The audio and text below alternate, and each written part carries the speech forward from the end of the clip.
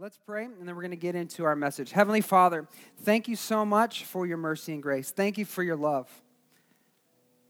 There's no disappointment in your eyes when you look at us. And God, that is a hard truth to believe sometimes. I know when I look at my life and I see how unlovable I am, sometimes I wake up with just such a sour attitude. And when I just am dwelling on my mistakes and failures and all the areas I've yet to really just improve on, the things I'm trying to get around to, but just continue to push aside, Lord, you still look at me with such adoration and love. And you want to be close. And I can't get over that sometimes.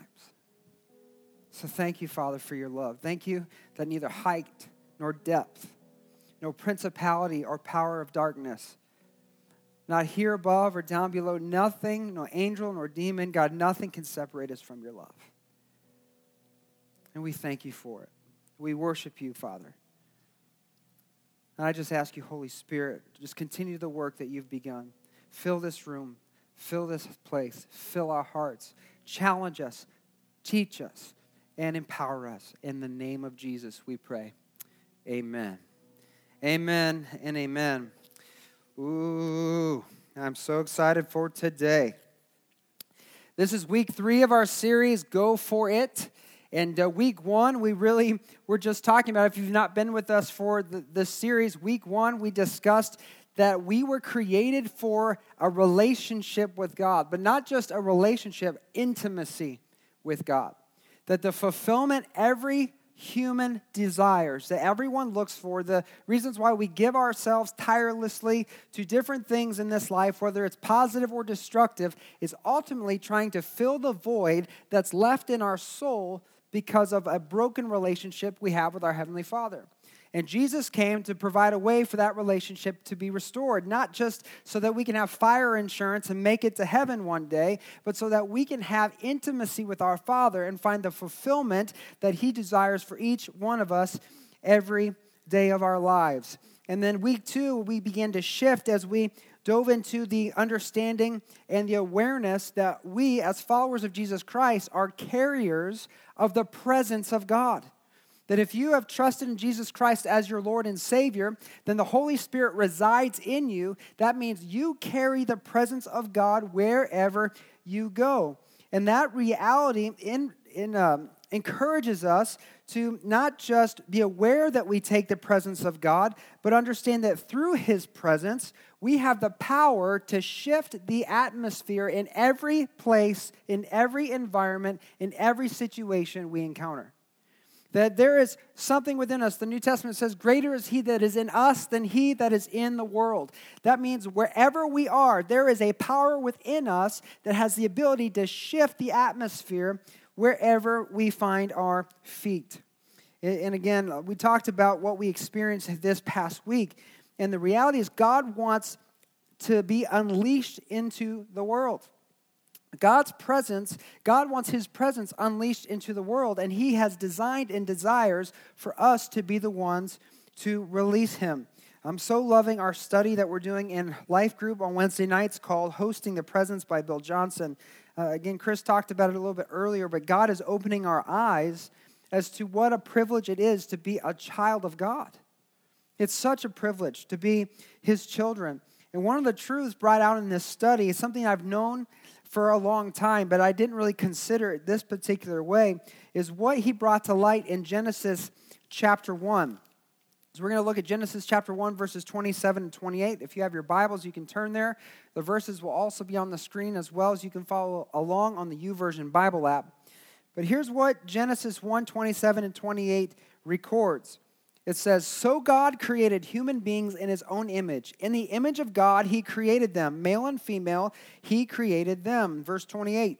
Then God blessed them and said, be fruitful and multiply, fill the earth and govern it, reign over the fish in the sea, the birds in the sky, and all the animals that scurry along the ground. As a part of God's creative order in the days of creation, on day 6, God creates His crowning achievement, which is humankind. He created humankind. And what is the first thing God does when He creates mankind? What does it say? It says he blesses them. God creates man. He creates man and woman. The first thing he does is he blesses them. This is so significant. And if we're not careful and we just read right over this, we're going to miss the power and the truth that is being revealed here in the scripture. The word blessed here is the Hebrew word barak. Not Obama, but barak.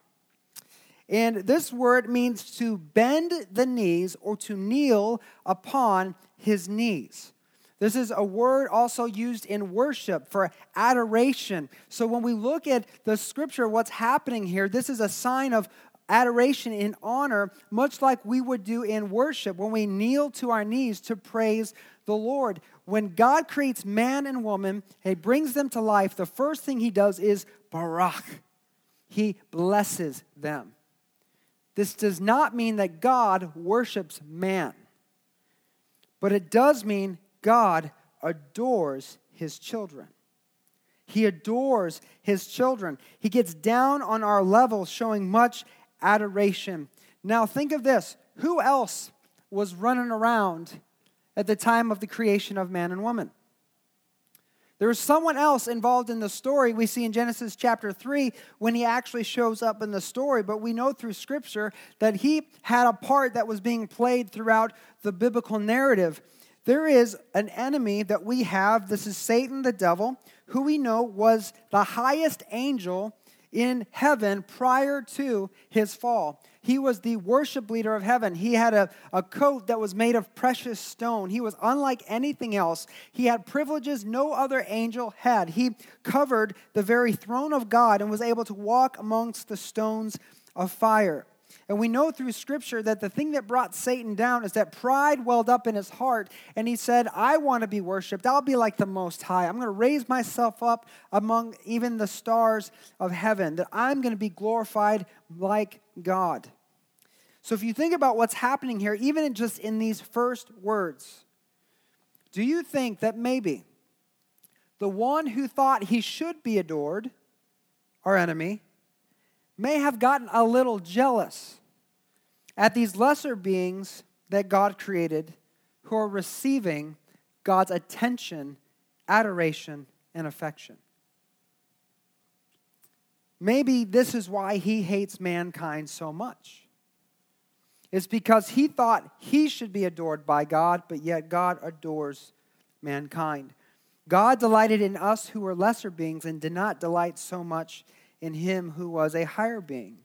This term to bend the knee also means, or can also be translated as it is here in the English, to bless. And the question is, what did the Father bless his children with? We talked about it last week. What did he bless us with? It was his presence. It was relationship. It was with himself, his adoration and affection. He blessed us with the greatest blessing he could give. He blessed us with himself. We had a relationship our enemy could not touch.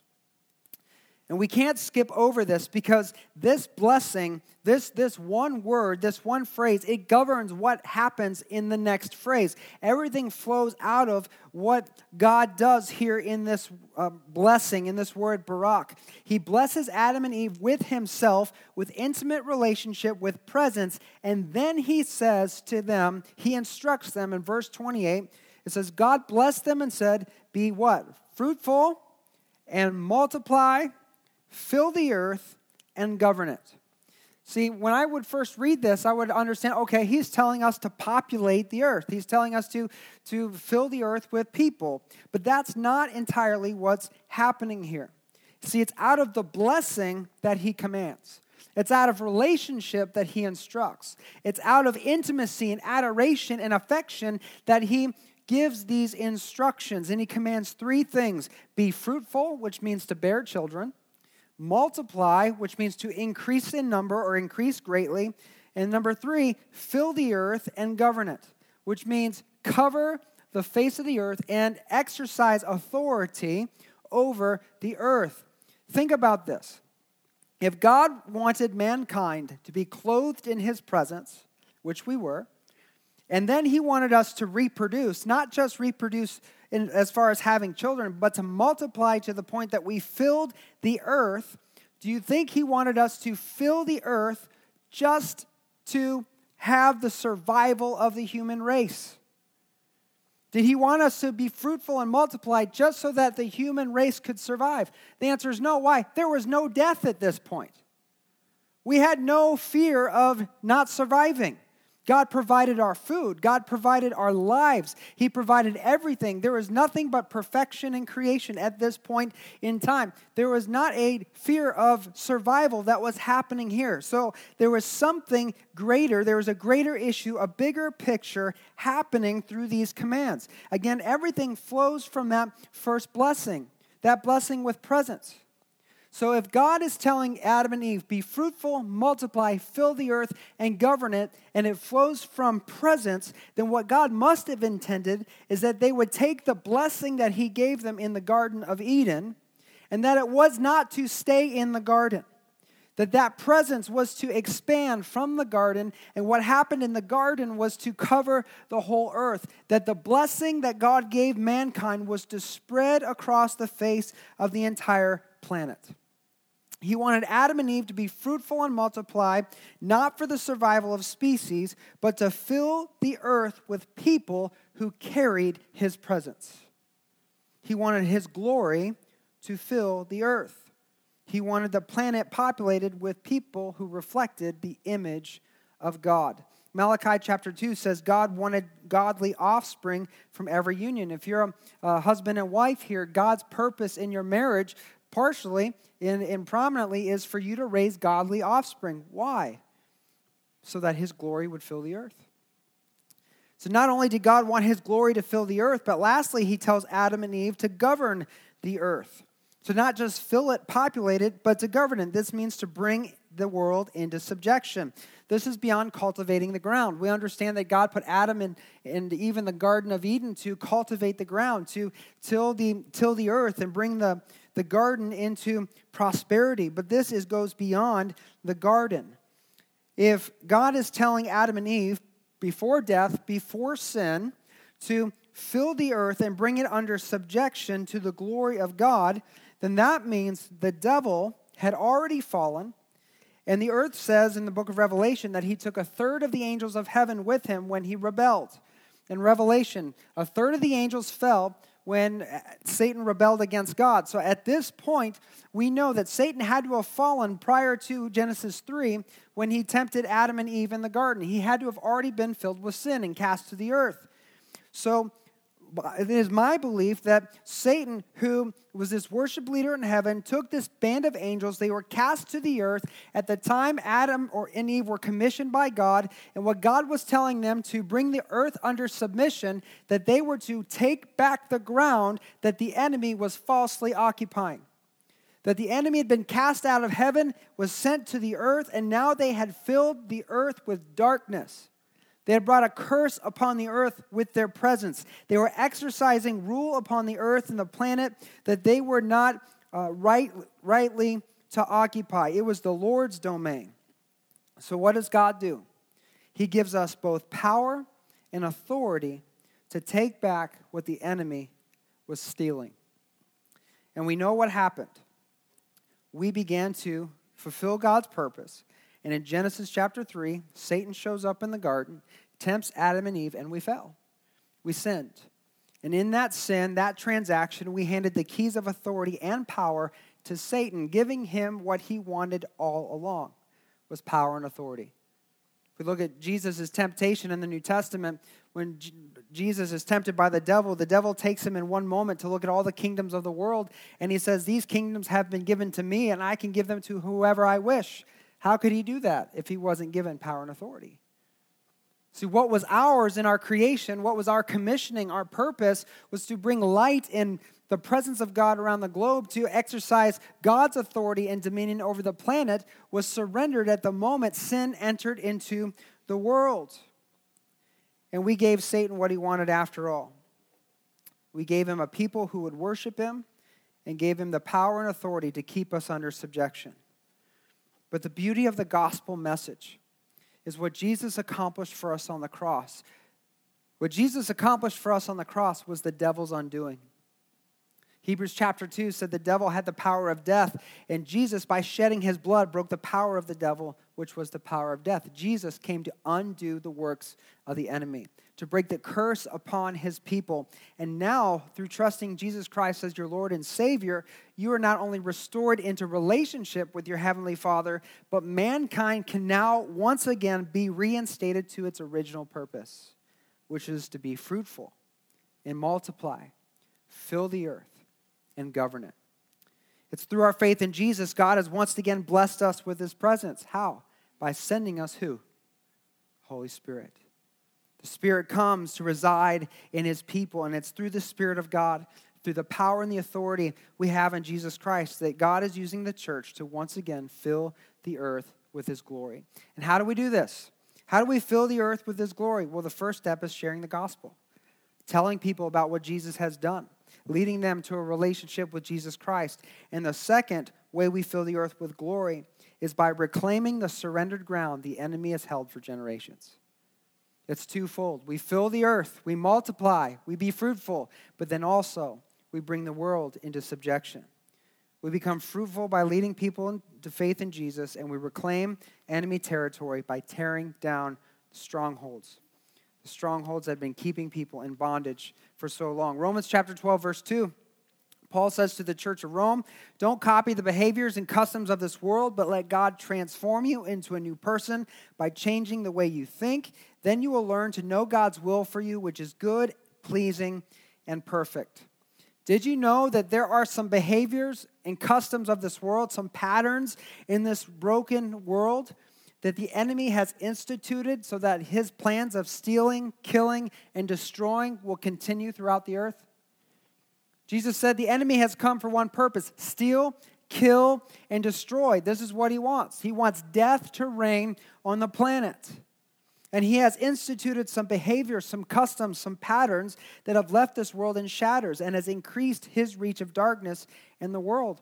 But part of the ministry of reconciliation that the church has, one of the reasons why we exist, one of the reasons why we gather together to learn, to worship, and to encourage one another to step out in faith is because God wants to use the church. He wants to use you personally to undo the broken patterns of this world by invading those areas occupied by darkness. And he wants you to invade those areas with the power and glory and light of his presence. 2 Corinthians 10, verses 3 through 5 says, we are human, but we don't wage war as humans do. We use God's mighty weapons, not worldly weapons, to knock down the strongholds of human reasoning and to destroy false arguments. We destroy every proud obstacle that keeps people from knowing God, and we capture their rebellious thoughts and teach them to obey Christ. The Holy Spirit has not only come in to live inside each of us who profess to be a believer in Jesus just to give us salvation. He's come to fill us with power and has equipped us with powerful gifts that have the ability to undo the strongholds and bondage that the enemy has used to enslave this world. You are so significant in the body of Christ because God has implanted in you the power source to bring somebody else's freedom. The weapons of our warfare are not flesh. We don't fight with guns, swords, knives, and sticks. We fight with the power of God as we unleash it into the world. Paul reveals what these weapons are throughout his writings. Many are listed in 1 Corinthians chapter 12 through 14. We otherwise know as the gifts of the Holy Spirit. God has given us these gifts to tear down enemy strongholds, not just to engage people with the heart of God, but to break down the very things that keep people in bondage. The gifts of the Spirit and the love of God, which is the motivator of every gift and the power behind every gift, gives people what they need to bring light and spread his presence. There's nothing that the love of God and the power of his Holy Spirit cannot overcome. Nothing. There's nothing. God's love and the Spirit's healing power can bring breakthrough and wholeness into every life in every situation.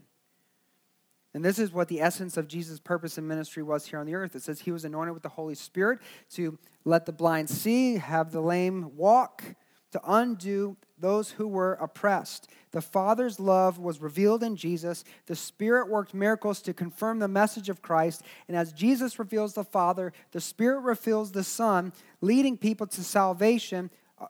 People or the enemy's work is overthrown. And this is what the Father wants to do through you. He's called you out of darkness to use you to fill the earth with light. And I believe that God has called some of you, He's called all of us, but He's calling some of you specifically to be light bearers into your place of work, to be missionaries in your industry sector. He's also raising some of you up to become missionaries into other areas like education. God knows we need light in our education system. God wants some of you to go into government. If you hadn't watched the news lately, we need light in our government. There are many areas of our culture, arts and entertainment are in desperate need of bearers of light to help shift the environment, the atmosphere in those sectors. The enemy for far too long has had a foothold, a stronghold in those places that help really steer the whole culture as a whole in our nation and around the world. God's raising some of you up to bring light into those areas. God is interested in every aspect of our culture and in our lives. This is why it says, don't be conformed to the world, but be transformed. God wants to transform you so then He can use you to transform this world. But some of you still, He's calling to an even higher surrender than simply being light in your place of work. He's calling you to a life fully devoted to mission work for the kingdom. Some of you, He's calling it to be ministers, church leaders, and even missionaries to foreign countries. He's calling you. When it comes to walking in God's power and doing the miraculous, watching God work and seeing His presence impact people all around the world, it sounds so amazing. We read the stories in the Bible, see the amazing things God has done. I mean, just imagine. There's stories, I think it's Elisha in the Old Testament. He's walking along, and these kids come out and start making fun of him for his bald head, and he rebukes them, and these bears come out of the woods and eat him alive. I mean, that's hilarious. I mean, it's tragic, but it's funny. Just like, oh yeah, watch this. Giant eagle swoops down. Rah! He's like, yeah, well, you don't be talking back now, Just imagine some of the things. Doing these things sounds so cool. But we don't often think about the cost of following the Lord, the cost of being able to walk in His power, to being the hands and feet of Jesus, to experience His presence and unleash His power in any given situation. Matthew 10, verse 39, Jesus said, if you cling to your life, you will lose it, but if you give up your life for me, you will find it. If you cling to your life, you're going to lose it. But if you give up your life, you're going to find it. Jesus is not calling on every person to die. We're not passing out Kool-Aid and waiting for the aliens to land. Right? He's not calling on every person to die. He is calling on every person to die to themselves. To die to yourself. The things preventing you from giving yourself wholeheartedly to Christ are the very things He wants you to sacrifice. There is one thing that is stifling the power of the Holy Spirit in the life of the church. There is one thing that is stifling the power of the Spirit in the life of believers everywhere, and that thing is fear. Fear. Paul wrote to Timothy that God has not given us a spirit of fear. But if you look at the church today, you look at Christians today, we are riddled with fear. Fear everywhere. We're afraid. We're filled with anxiety. If you were to take a poll as to why people hesitate on surrendering their lives to Jesus, surrendering their lives to serve the Lord, and I'm not just talking about salvation. I'm talking about giving their lives full submission to missionary work, whether it's on Main Street or on a mission field, we would discover the reason why is fear. The reason why miracles and the stories of God's power being unleashed throughout the world and in our midst, the reason why that is diminished since the days of the apostles, except for some pockets of revival in our history, is ultimately because the enemy's been able to intimidate the body of Christ to be held down in fear rather than walk in the boldness of our faith. Fear is crippling the church. We're so afraid of what people will think. We're so afraid of how we might look. We're so afraid of being rejected. We just can't find the courage to go for it. We can't find the courage to see miracles happen. And so what? We let divine appointment after divine appointment after divine appointment slip on by. And then we wonder why the world continues as it does on the path to destruction. We think it would be awesome to see miracles, but then we lack the courage to go after the miraculous because the enemy has intimidated us into subjection. There's a famous story in the Bible, a miracle of Jesus that just so hits, I think, where we are in the life of the church, not just here, but corporately in our modern time. And it's called the feeding of the 5,000. You guys know about the feeding of the 5,000? Raise your hand if you've heard about the feeding of the 5,000. All right. I didn't think we'd need to read all that, but I'll sum it up in case you haven't heard about it. Jesus is teaching all day. Back then, they started from the morning and went all the way to the nighttime. Jesus was long-winded. You think I'm long-winded? Wait till heaven. I don't even think you get bathroom breaks in heaven. So Jesus is long-winded. He went all day, and his disciples were like, Master, we've been here all day. It's getting dark. People haven't eaten. That's like code for we're really hungry. Please land the plane, And they try to pass it off on the other people. So they're hungry. Send them away because they're going to run out of time. They're not going to be able to find food. And Jesus turned to them and said, "You give them something to eat." And then they're like, "We don't have enough money to pay for all this." And so he's like, "Well, give me what you have." And so they give Jesus what they had. He blessed it, and then he passed the food out. Everyone was fed. Everyone was amazed. And then that night, Jesus goes off alone into the hills, as was his custom, and he sent the disciples across the Sea of Galilee to the other side. He said, "I'll meet you over there on the other side in the morning." And they're like, "Okay, we don't know how you're going to get there, but you're Jesus. Okay, we'll just go." So they go off, and in the middle of the night, a storm hits, and it's a raging storm, and the disciples are rowing for their lives. It says at about 3 o'clock in the morning, Jesus from the hills sees them struggling, and so he goes off walking on the water. And as they're struggling, the disciples are fearing for their lives. They see this figure walking on the water, and I just can put myself in that place. Like John's like, even before they see Jesus coming on the water, John's like, "Peter, this is going bad. I don't know if we're gonna make it. What are we gonna do, Peter? You got to tell us. You're the leader of this thing. Come on, we're rowing for our lives." And then here comes Jesus, and then John's voice goes. I was like, "Peter, I didn't think my voice could get any higher, but there's something out here you got to take a look at." Just like, think about it. What would you think, right? If you've been in a kayak, rowing on calm water is a workout. When the waves hit, that's really tough. My wife and I, we went up to the UP, and we were on a kayak trip, and there's some choppy waves, and I paddled the whole way, and man, I was exhausted. I can't imagine being in rough water where you're in a boat where 12 guys were trying to row together. That had to have been just tiring. Then to have the waves, and then to see Jesus or some figure walk in the water, they probably thought it was the Grim Reaper coming. They're like, "Well, we knew we were dead. I guess here he comes." They were just done for it. But Jesus says, "Be of no fear. Have courage. Don't be afraid." And the scripture says when Jesus got on the boat, the storm calmed down instantly. You see, it doesn't matter what storm you're going through. When you invite Jesus into your boat, he has an interesting way of making peace come. He has a powerful way of changing the atmosphere in whatever situation you find yourself in.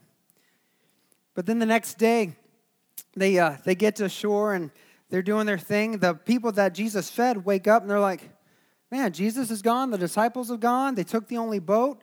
How are we going to follow them around?" Because these people follow Jesus everywhere.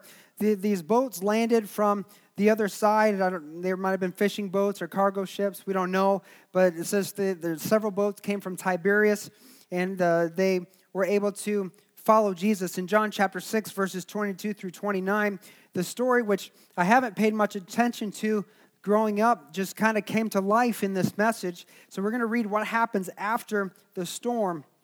It says, "The next day the crowd had stayed on the far shore, saw the disciples had taken the only boat. They realized Jesus had not gone with them. Several boats from Tiberias landed near the place where the Lord had blessed the bread and the people had eaten. So the crowd saw that neither Jesus nor his disciples were there. They got into the boats and went across to Capernaum to look for him. They found him on the other side of the lake, and they asked, 'Rabbi, when did you get here?' And Jesus replied, 'I tell you the truth. You want to be with me because I fed you, not because you understood the miraculous signs. But don't be so concerned about perishable things like food. Spend your energy seeking eternal life that the Son of Man can give you. For God the Father has given me the seal of approval. And they replied, we want to perform God's works too. What should we do? This kind of just stuck out to me. I didn't really pay much attention to this passage before, but if you think about the story, what did they just witness Jesus do? He fed the 5,000, the upwards of 20,000 people, they say, if you add in all the women and children, with 5 loaves of bread and 2 fish. So here, they're saying, we want to do God's works too. And Jesus is saying, you can do this. And I'm thinking, what were they thinking? I mean, if all I had to do was buy 1 loaf of Sara Lee, bless it, and I could fill a semi-truck, I could save some money. I got 6 kids. That's a lot of food. They like to eat. If I could just bless it and do these things, how cool would that be, right? I mean, just think about the stuff Jesus did. And a buddy of mine just caught some walleye ice fishing. If I could bless that, we could have a fish fry every day, not just wait for Fridays. It could be a great thing. So this has to be what's going on in their mind. Yeah, it would be cool to be able to do that stuff too. We want to do the supernatural works. They were saying, we know Jesus prophesies. Yeah, that'd be cool. Jesus casts out devils. That'd be cool. He heals the sick. That'd be great too. We want to walk in the power of God. Then they asked Jesus this question, how do we do that? How can we do this too? Give us the anointing that you have so we can do this too. So though I believe God does anoint people for special ministry, there are niche areas that people serve in. I believe that the body of Christ is filled with many people with many gifts. We need them all to be healthy. The Bible also says there is not any one particular gift that's off limits for any believer.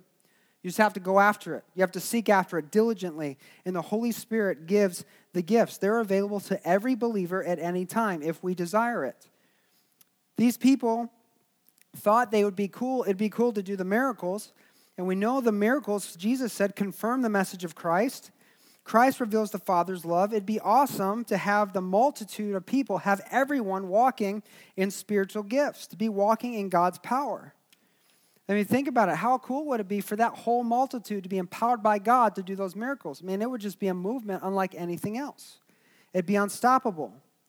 But Jesus says something here that grabbed me this week. Because I think all of us would think, man, it'd be awesome to do those miracles. But here's what Jesus says, because he revealed that their interest really wasn't in the power of God. In verse 26 of John chapter 6, Jesus replied, I tell you the truth. You want to be with me because I fed you, not because you understood the miraculous signs. See, miracles, every time God intervenes in a situation, miracles mean something. Miracles mean something, whether it's a healing, a word of knowledge, a demon being cast out, deliverance, whatever it is, miracles mean something. And he's revealing to this group of people, this multitude, this very deep truth, that these people missed the point of the feeding of the 5,000. They missed the point. It wasn't just to feed their bellies. You see, the vast majority of people in the crowd only wanted to follow Jesus, he said it right here, because of what they got out of it. They only wanted to follow the Lord because of what they got out of it. Jesus fed their belly. They were more interested in having their flesh satisfied than they were glorifying God with all their heart, soul, mind, and strength. And I would dare to say for the vast majority of Christians today in our culture and in our time, many only follow Jesus because of what they get out of it, not to return the glory to the one who saved them from their sins. This church sings my song. This church is contemporary. This church does it the way I want. This church has all the latest and greatest decorations. This church does communion when I want it. This church teaches out of the King James Bible. Or this one does the NLT. This one has the way I want it. We have this buffet culture when it comes to the church in our day. And I would dare to say that people aren't really following Jesus because of Jesus. They're following Jesus because of what he can do for them. We're only interested in what Jesus can do for me. We will even use the argument, you've probably either have heard it or have maybe even said it yourself, whenever people want to find a new church to worship at. Or whenever we're talking about ministry, like serving in the kids' ministry, we'll say things like, oh, I can't miss church because I need to go to the main service so I can be what? Fed. Or this one no longer does it for me, so I'm going to go to the next church and see if I can get fed there. Our culture is missing the point. The people of God are missing the point. You see, our culture and the church has made all of this about satisfying our flesh. So when Jesus gets boring, we move on to something or somewhere else. They follow Jesus because of what he did to satisfy a temporary need. And the fickleness of this generation of believers, the reason why we don't serve, the reason why we don't surrender, the reason why we don't go for it is due to appetite. It's our appetite. They thought a supernatural life would be cool. We think a supernatural life would be cool. But their appetite kept them eating from a different table. And I would say so does ours. When our appetite is about feeding our flesh and not glorifying God. John 4:32, Jesus said, I have a kind of food you know nothing about. John 4:34, Jesus explains, my nourishment comes from what? Doing the will of God who sent me, and from finishing his work. Doing the will of God. There's a nourishment. There's a feeding that can happen to your soul. Don't get me wrong. Our worship services, small groups, serving in different areas of ministry, these are vital parts of spiritual growth, but that is milk compared to the meat God has prepared at the Lord's table. God is waiting, is preparing a meal for you so that it so satisfies. This meal that God has prepared for you in doing his work will so satisfy your soul that it will alter the course of your life. This meal that God has prepared for his children, it will change the reason why you wake up in the morning. It will change it. Jesus said in verse 26, the reason why you're interested in me is in earthly food only. It's because you don't understand the miracles and the signs. What I believe he's getting at is that if you understood the miracles and signs, you would recognize that the kingdom of God has come among you, that heaven has come to earth. There's a reality that we miss because our appetite is invested in something else and not in the kingdom. Jesus said if you seek first the kingdom and his righteousness, everything you need will be added to you. Everything you're looking for, you will find if kingdom comes first. See, the reality of heaven is future, yes. When we die, we'll go to heaven. But Jesus reveals that we can experience heaven in the here and now. He said, pray, Father who art in heaven, hallowed be thy name. Thy kingdom come, thy will be done on earth as it is in heaven. That's not a future tense. That is the here and now. When God does a miracle, when a sign is released, it's to reveal that heaven has come to earth. When he commissioned his disciples to go into all the world and preach, he said, cast out devils, heal the sick, and proclaim the kingdom of God is come. The kingdom of God is here in the here and now, and God is inviting you to participate in the kingdom. It's an open invitation. This is why you were created. The kingdom is happening right before our very eyes. The miracles and signs, the signs and the wonders point to the reality that the kingdom is here. And God's inviting you into the original blessing, to unleash the original purpose, to bring about the original goal of filling the earth with his glory. But many of us are like the people who watched what Jesus did. They wanted the power too. But what they really wanted was to satisfy their flesh. See, religion satisfies the flesh because it makes us feel like we've arrived spiritually. It feeds our pride, and when we feel prideful, we feel good about ourselves. It makes us feel better than other people who haven't arrived to the same spiritual place that we've arrived. But the lie is exposed because even though we feel more spiritual than others, we also never feel like God's worthy or we're worthy of God's love, and we're left to struggle under guilt and shame. Religion is such a lie. It's relationship, it's intimacy with God that sets people free to be who God has created you to be, to walk in the power that God has purposed for your life, to bring his purposes to fruition. It's relationship, it's intimacy, it's connection with God that will release His power through your life to bring heaven to earth. You see, you can be all about Jesus, but be all about Jesus for the wrong reasons. You can be all about Jesus, be all about Jesus for the wrong reasons. Don't miss the meaning of the signs and the miracles. It's not to satisfy your flesh. He doesn't do a miracle just to give you a healing. He doesn't give you a word just to give you direction on your life. No, it's an invitation to something greater. It's not to satisfy your flesh. It's an invitation to something more. The power to do miracles is available to all. And right here in this story, as we see this conversation unfold, they get this glimpse that Jesus is inviting them into something more. They ask, God, how can we do these miracles too? How can we do what you're telling us is available? And Jesus gives them the answer to this question. How can we walk in the power of God? How can we do the same things that you're doing? Jesus tells them in John 6:29. It's so profound, but yet so simple. Jesus answers their question. This is the only work God wants from you. Read it with me. Believe in the one who He has sent. God, we want to do these miracles too. Tell us how. Okay. Believe in the one who He has sent. See, it seems so simple, so good to be true. Just believe. And many of us will be like, well, I believe, and I've never experienced anything like this. But see, you have to understand a few things with this response. You see, these people were used to religion telling them they had to perform so many tasks. They had to do so many sacrifices. They had to perform to receive favor with God, for God to favor them or bless them. For God to like them enough to answer a prayer, they had to go through all these rules and regulations of the Mosaic law for them to be worthy. But here Jesus, He destroys the bondage of religion by just encouraging them with this truth. By making or walking in the presence and power of God so simple in His answer. He says, you want to know how to do miracles? Then just simply believe.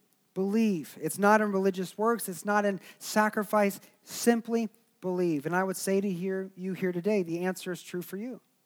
If you want to walk in the power of God, then simply believe. In John 14:12, Jesus says, I tell you the truth. Anyone who what? Believes in me. What's that word? Will do the same works I've done and even greater, because I'm going to be with the Father. He who believes will do. This is not a maybe or a can or a get around to it. It says anyone who believes will do the same works I've done. What we get confused is that belief and hope are two different things. There's a difference between belief and hope. You know, when you say, I hope so, that's a common thing. What we're saying is, I hope this is true, but we're also giving room for it to be false.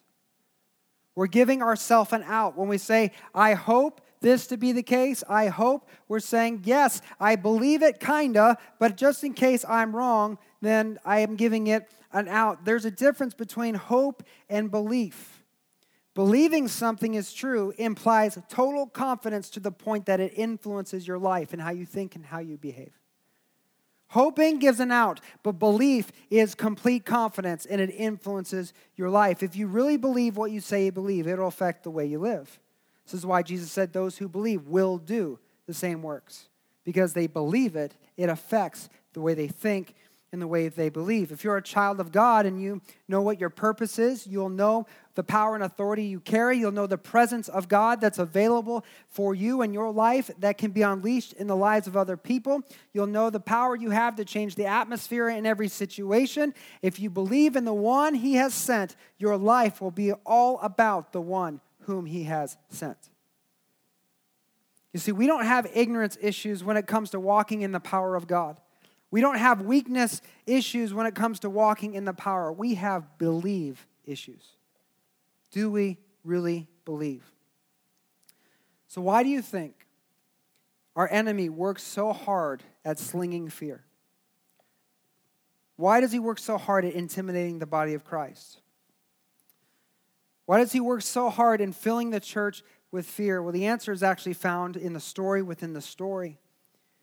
See, during the storm in the night, prior to this conversation Jesus is having with the people, something happens on the water.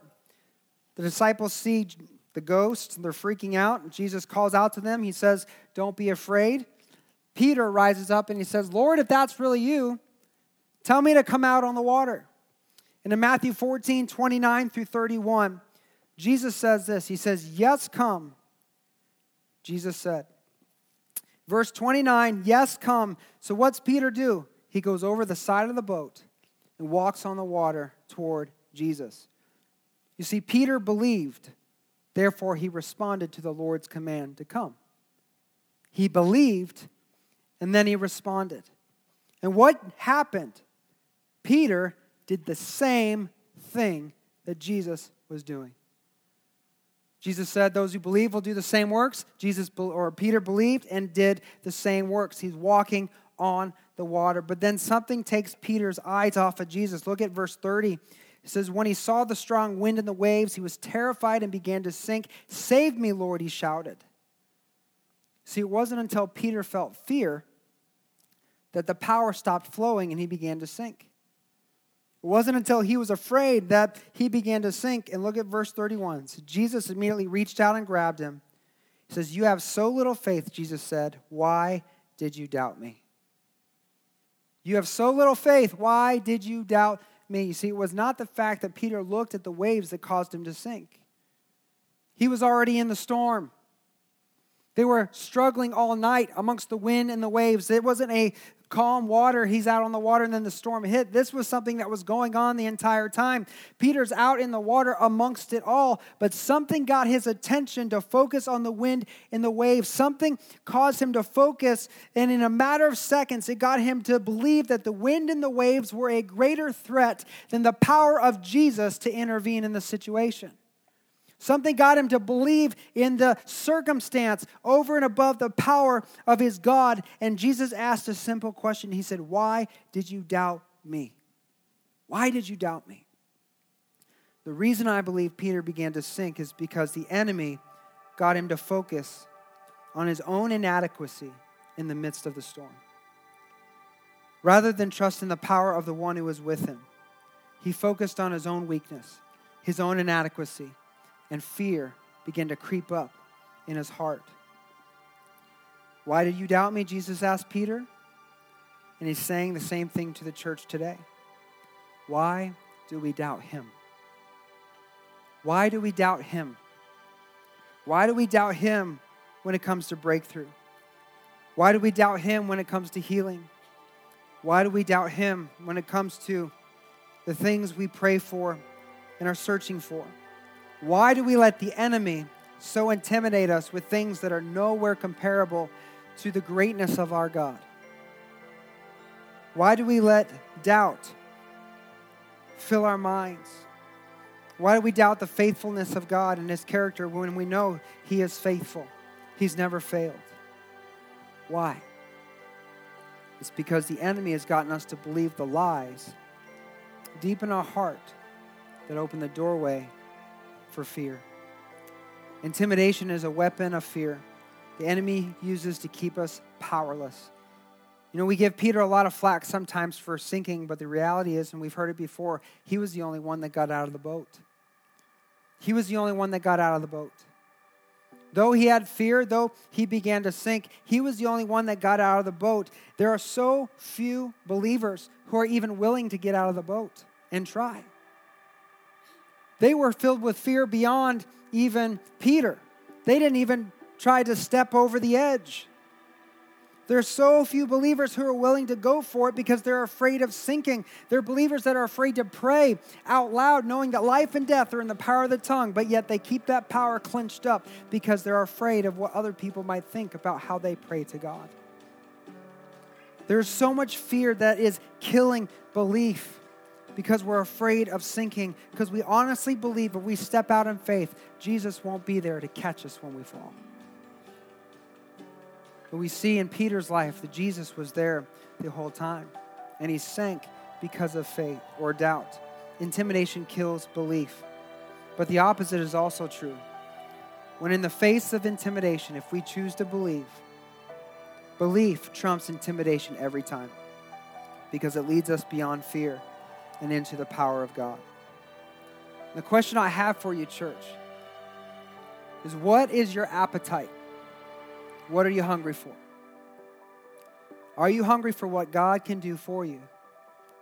Are you hungry for the greater things and the purpose that He has for your life? What's stifling your faith? What's causing fear? What's in the way of God unleashing His presence in your life? Do you want an overcoming life? Do you want a powerful life? Do you want to walk in the power of God? Are you ready for the something more that He has planned and purposed for every believer? Are you ready to rise up in power and authority and take His light to the ends of the earth, taking back the strongholds that the enemy has held this world captive for so many years? Are you ready to break down the strongholds in your own life? And the answer is simply believe on the one He has sent. And allow that belief to turn the course of your life, to get you focused off of clinging to your life and losing it for the sake of the gospel. Let's bow our heads and let's close our eyes in this moment as we go into a time of prayer. It is my heart's belief, it is my fervent belief that God wants to so radically touch the people in this room, that He so radically wants to fill the believers in this city, that revival begins to break out, and that we are so filled with the presence and power of God that it is undeniable that God is in this place, that it's undeniable that there is a God in heaven, that the people in this city desperately need the people of God to believe in their hearts that Jesus is who He said He is, that He will do what He said He will do, that the Spirit of God is greater than anything that we can come across or come against. To fight fear with faith. To bring heaven to earth in this community. There's a young man I met at Walmart this week. He had tattoos all over his body, and just a conversation with him, he was very spiritual. He believed in that there's no right way, and that he believed in reincarnation, that he's going to come back as a tree. But I could tell that he was hungry to find out the truth. He wanted to know. He just had been led astray. My heart is that the people of God would so rise up that I don't have to feel responsible for being the one to encounter Him, that I know that the people of God are so walking in power that any moment He's going to encounter someone who would open the doorway of salvation. If you're here today and you're ready for something more, you're ready to take the next step. You're tired of living for yourself. You're tired of dwelling on your problems. You're tired of the enemy robbing you of the inheritance God has for you. Then in just a moment when we stand to worship, I invite you to come forward.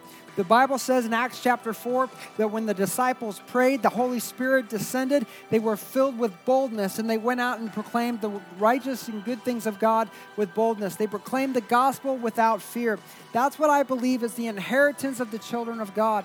God wants to so touch your life, to mark you, that there is nothing that will stop you from doing what God's called you to do. There's nothing, no awkward situation that will prevent you from giving a word of knowledge to somebody. There's no tension or no weirdness that would get in the way of you laying your hands on the sick and praying for their healing.